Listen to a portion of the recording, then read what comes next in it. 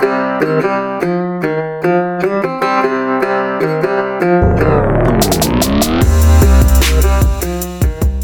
up, everybody? It's Dan from Binder Boneyard, coming at you from the office, like I always do. Still don't have the remodel done at the house, but I shouldn't say remodel. That's a stretch. I don't have the spare room done yet, aka the new office. So, anyway, thank you for listening. Thank you for following along. Thank you for all your social media support. I appreciate it very much. Just keep doing these things. I know they're not on the schedule they used to be on, but I'm still trying to knock out when I can. So I'm just grateful for all the everybody that listens, and when I see it on Facebook and someone says, hey, listen to this podcast, I think that's great. So thank you for sharing the word, spreading the word.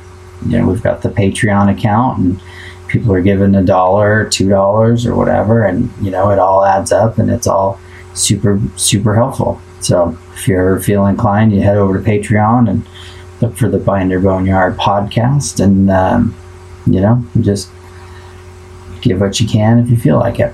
So anyway, you'll notice in a lot of the international community that it's very scout centric. A lot of resources are dedicated to scouts. There are some shops out there that are scout only. They just, and it makes sense. They made so many scouts. They were obviously the most popular. They were the SUV, the beginning of the SUV craze, and they had a lot going for them, and so it makes sense that scouts were so popular. And so what you run into, though, is you'll find that people know a ton about scouts and don't know anything about any of the other internationals. And one of the things that we really pride ourselves on here at Binder Boneyard is that we work on all of them. We don't work on Loadstars or tractors or big trucks, but we work on all the light truck models. We're midway through a 56 S120 restoration right now. We've got this 61 Travelette in here. We've got 73 Travelall. We do have a Scout 2 in here. So we work on pretty much all the internationals, and I feel like that's what you have to be. If you're going to be a legit IH shop, you really need to work on all of them. So over the years, I've developed things that I like about them. Certain models are more favorite for me than others. I really have a soft spot in my heart for the C series full-size stuff, and that's what we're going to talk about today. Is they're referred to as C series because the first so in 61 they started out as C, C100, C110, C120. So they kind of picked up that name. But so let's back up just a touch. So 61 was a big year for international because not only did they came out of the B models with like the 4 headlights and the funny fenders and all that. But they also introduced the Scout. The Scout 80 was launched in 61.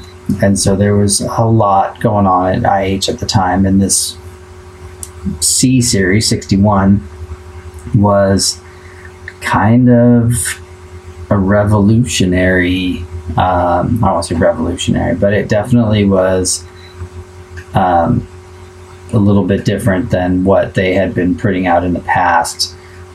Brakes got bigger, more axle choices. The Travelettes and Travelalls went from a 3-door to a 4-door. Just a lot of things like that. Different transmission choices and whatnot. So, since the podcast is all about the C series, that's where we're going to start, the 61s. 61 and 62 had a 4 headlight design with a kind of concaved grill, bunch of ovals in it. But it definitely has the shape of, the body has the shape of all the other C models. You cannot put 61, 62 valance, which is the whole core support, grill, headlight area, all that. You can't put that into a 63 and later. I believe someone tried and ended up having to do a fair amount of metal work around the headlight area to get the 61 and 2 valance to go into the later fenders. There's just some things didn't line up right. It looks close, but from what I've seen, people tried to fit it and they don't quite match. So like I said before, 61, you saw the beginning of the 4-door back window. On the Travelalls, you could still get barn door or power, but they did away with the clamshell style that the A's and B's had.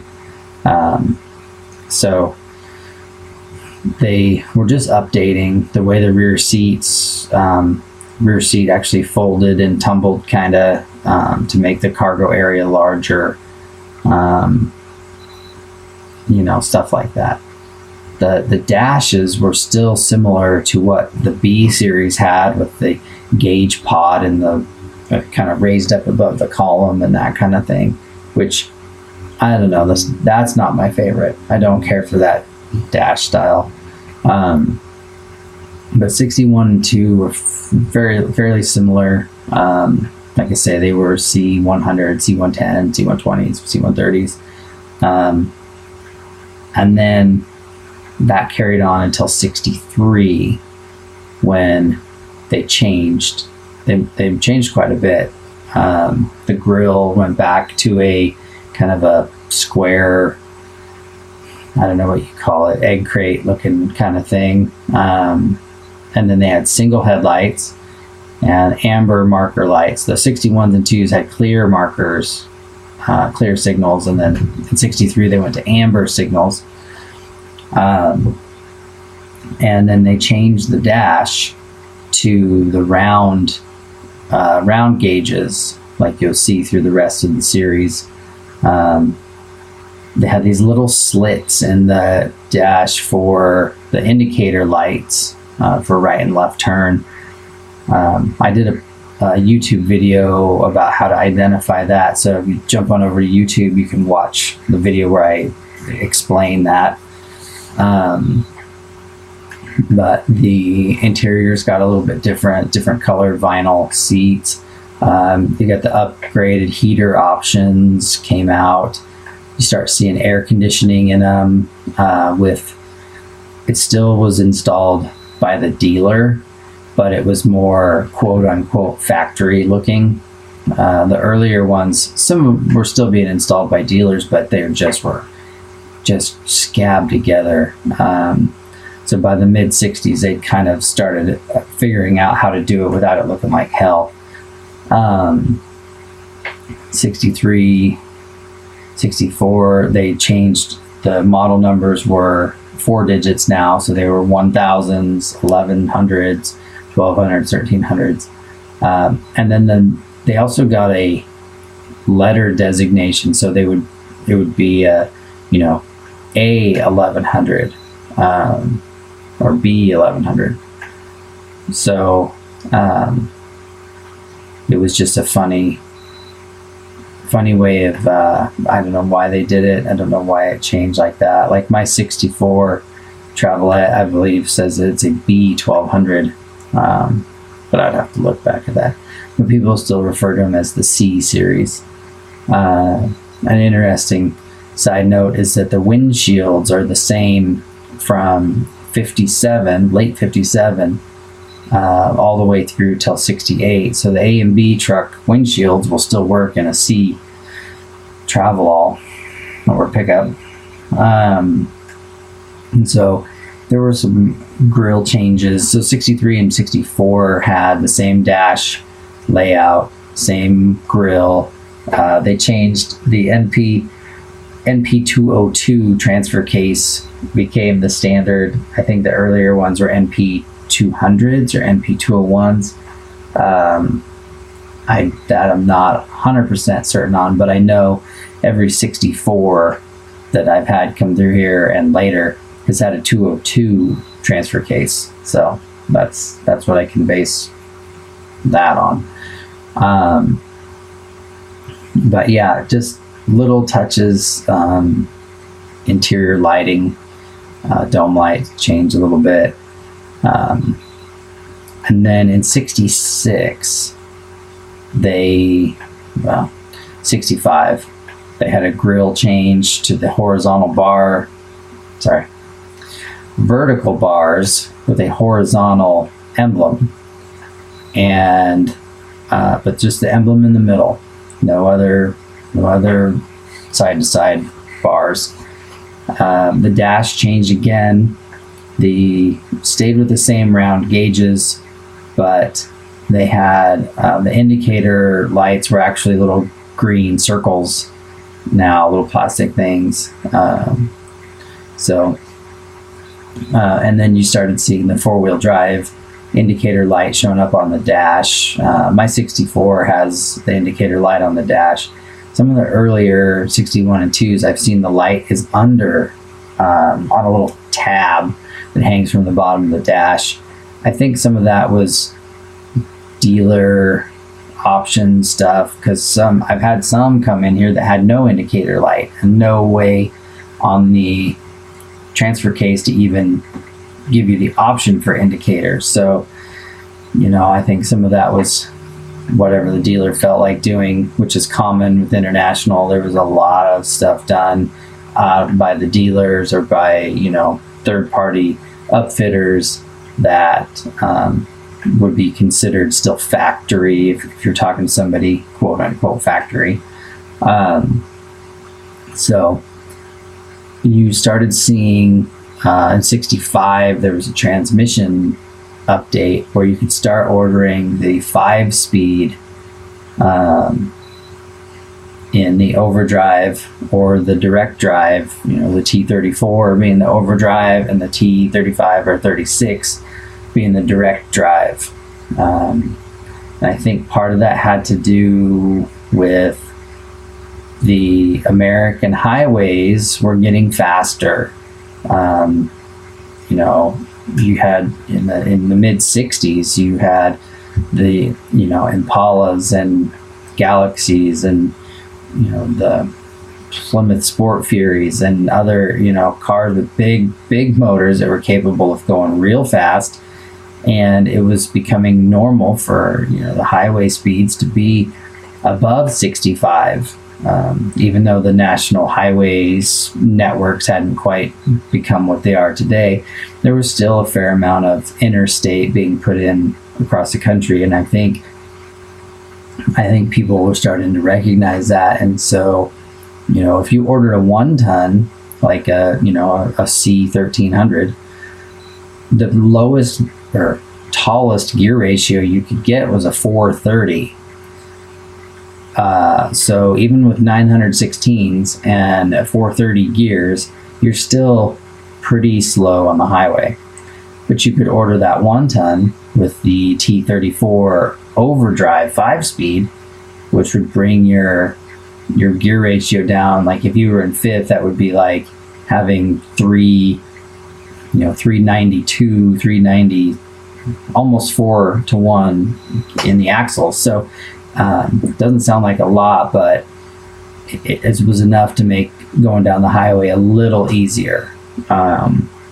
The problem with those overdrive trans is that they just have terrible gear splits. They're not a good towing transmission, and they're hard to drive. But anyway, so yeah, you started seeing the updates of the 5 speeds in the pickups. They were available in the heavy trucks earlier, of course, but you didn't see it coming into the light line in a standard, because I have a dealer book from 65 and it's listed in there as a optional transmission.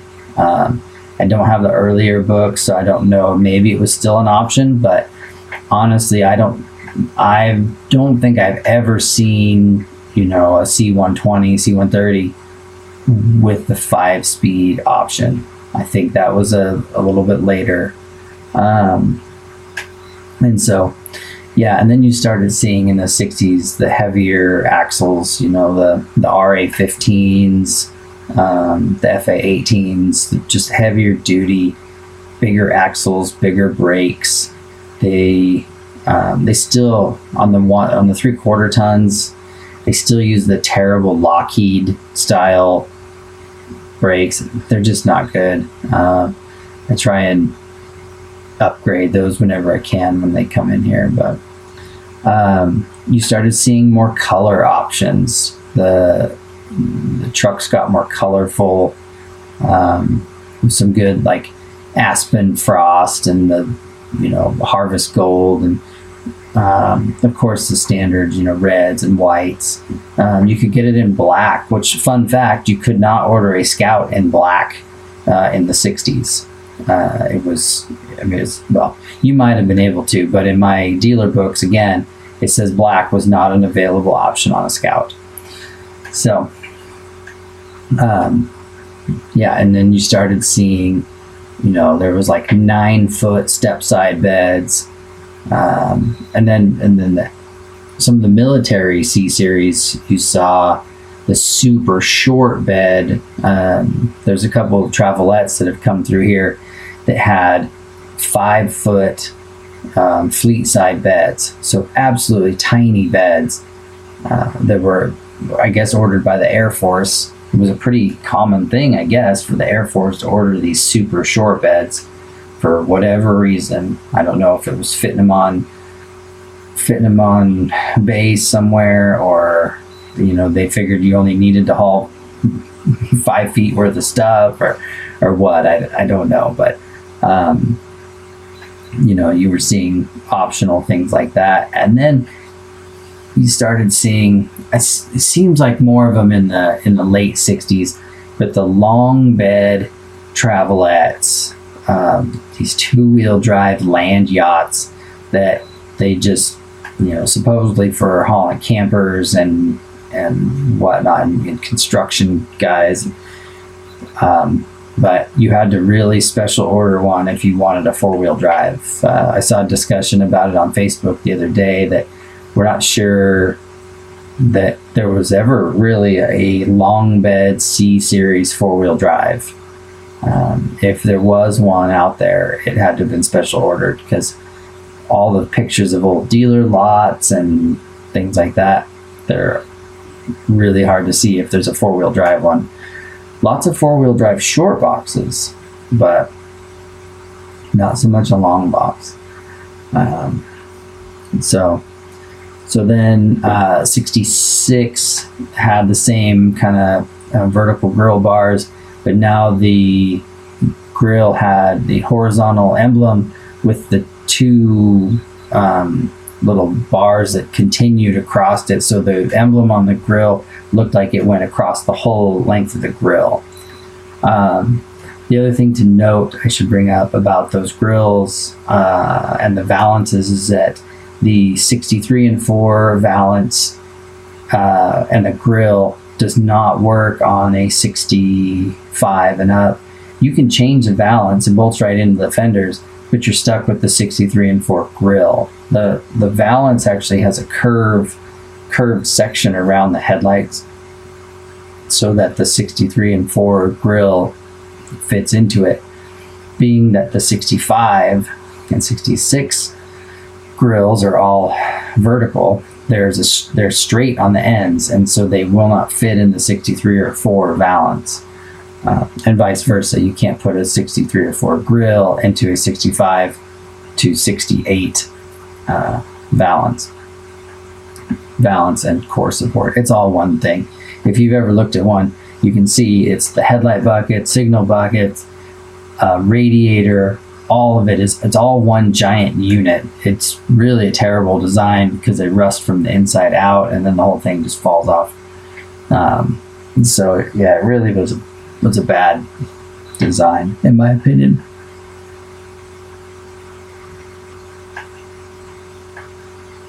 So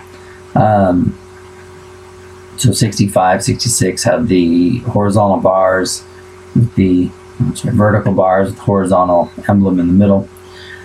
In 67, they changed the grill to a wire, like a mesh looking square thing. Not my favorite grill, really, but it kept the same headlight rings as the 66 and 65s. Not much changed inside. They got the parking brake warning light and brake failure warning light on the dash, a little orange round plastic thing above the speedometer. And the hazard flashers, the 4-way flashers moved to the column in 67. Some 66s had it, but for 67 it became standard.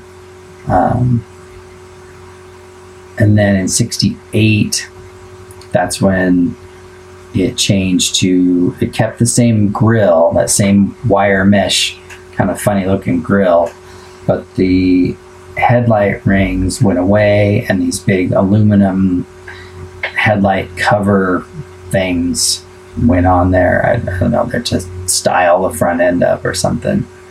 But they went on. So in the travel ads and in the pickups too, you could order the driver's side fuel tank as an auxiliary fuel tank. It doesn't fit right. It looks like hell. It's all scabbed on. They just cut a hole in the fender. It doesn't look as nice as the passenger side tank. Driver's side tank, the early ones were only 14 gallons. They were these little things, and then later on, they went up to the 18, 19 gallon, like the passenger side tank. But again, you would see the controls for that would be scabbed onto the bottom of the dash and hang off of a little bracket. Kind of weird looking thing. It has a little black decal that tells you, pull and turn or push and turn, and so you can choose between the tanks and switch the fuel gauge. So that was another thing that came in there. Just continuing to do updates. You start seeing the backup lights on the pickup beds, about 65, which they look, they're the same as what the Scouts had. And then by 68, they had the same style of backup lights as the 800s had.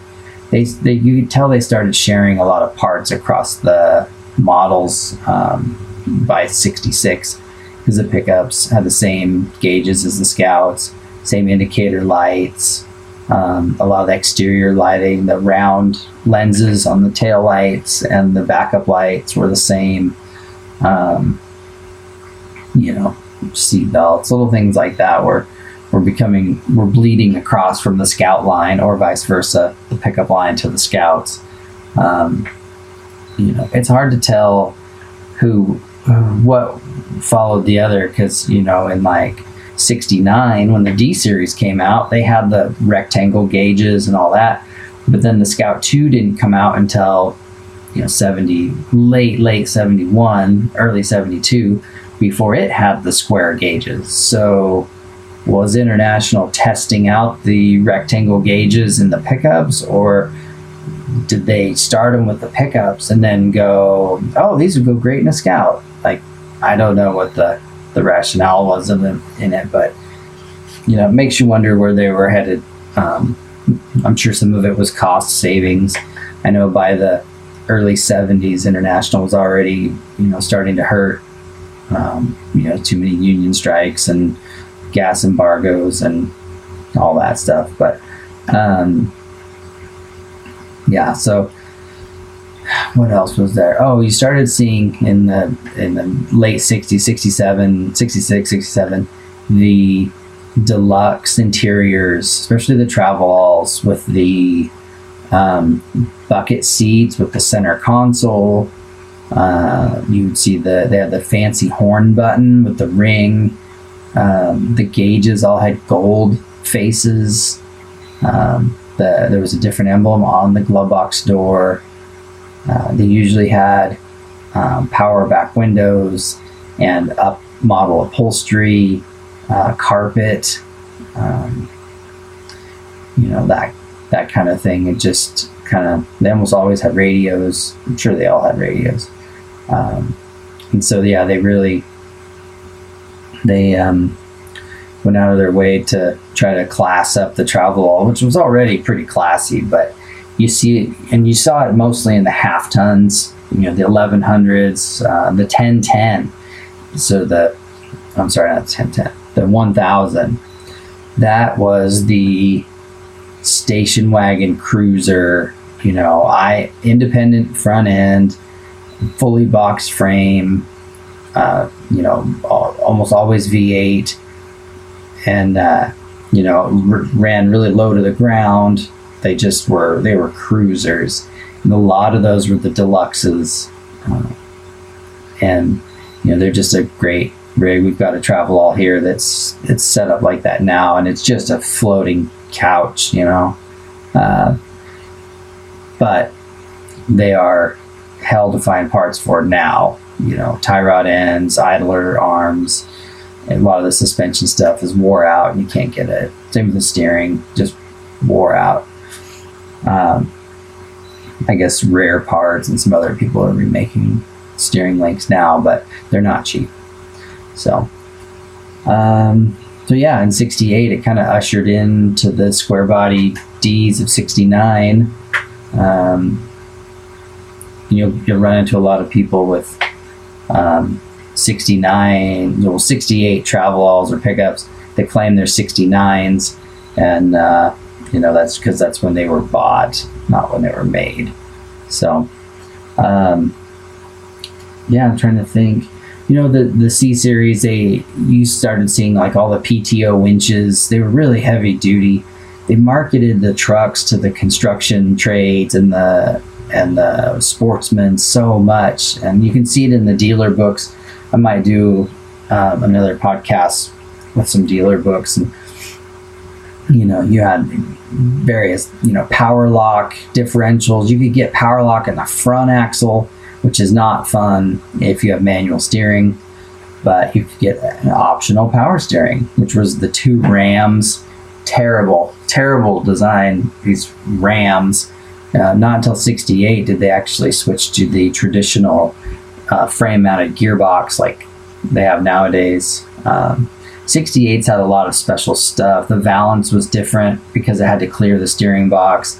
It had a two-piece column, again, for the steering box, and for the crash safety standards, it had an actual collapsible column. The brakes had a different plate on the firewall for the separated brake and clutch master cylinders. I've seen several with power brakes, and I'm not sure if that was a dealer thing or not, because it uses a bizarre brake booster. But anyway, yeah, just a lot of interesting upgrades in 68 that were kind of clues for what was coming. But yeah, like I say, the dealer books, they've got PTO winches, and of course everything had a gun rack, the increased capacity heater, air conditioning, the different tires. The 750 16s were like standard on anything four-wheel drive. So yeah, they were marketing the hell out of these things to be used, and so you could see it in the way that they did.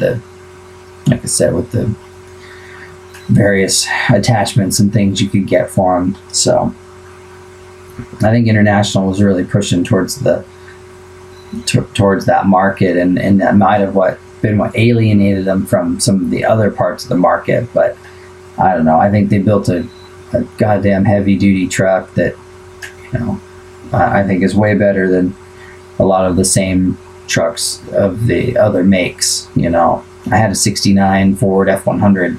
That was my first car, actually.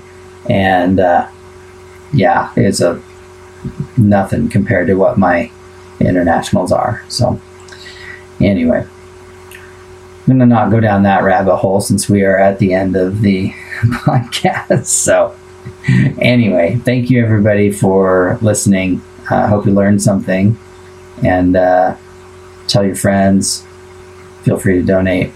And till next time, I'm Dan for Binder Boneyard.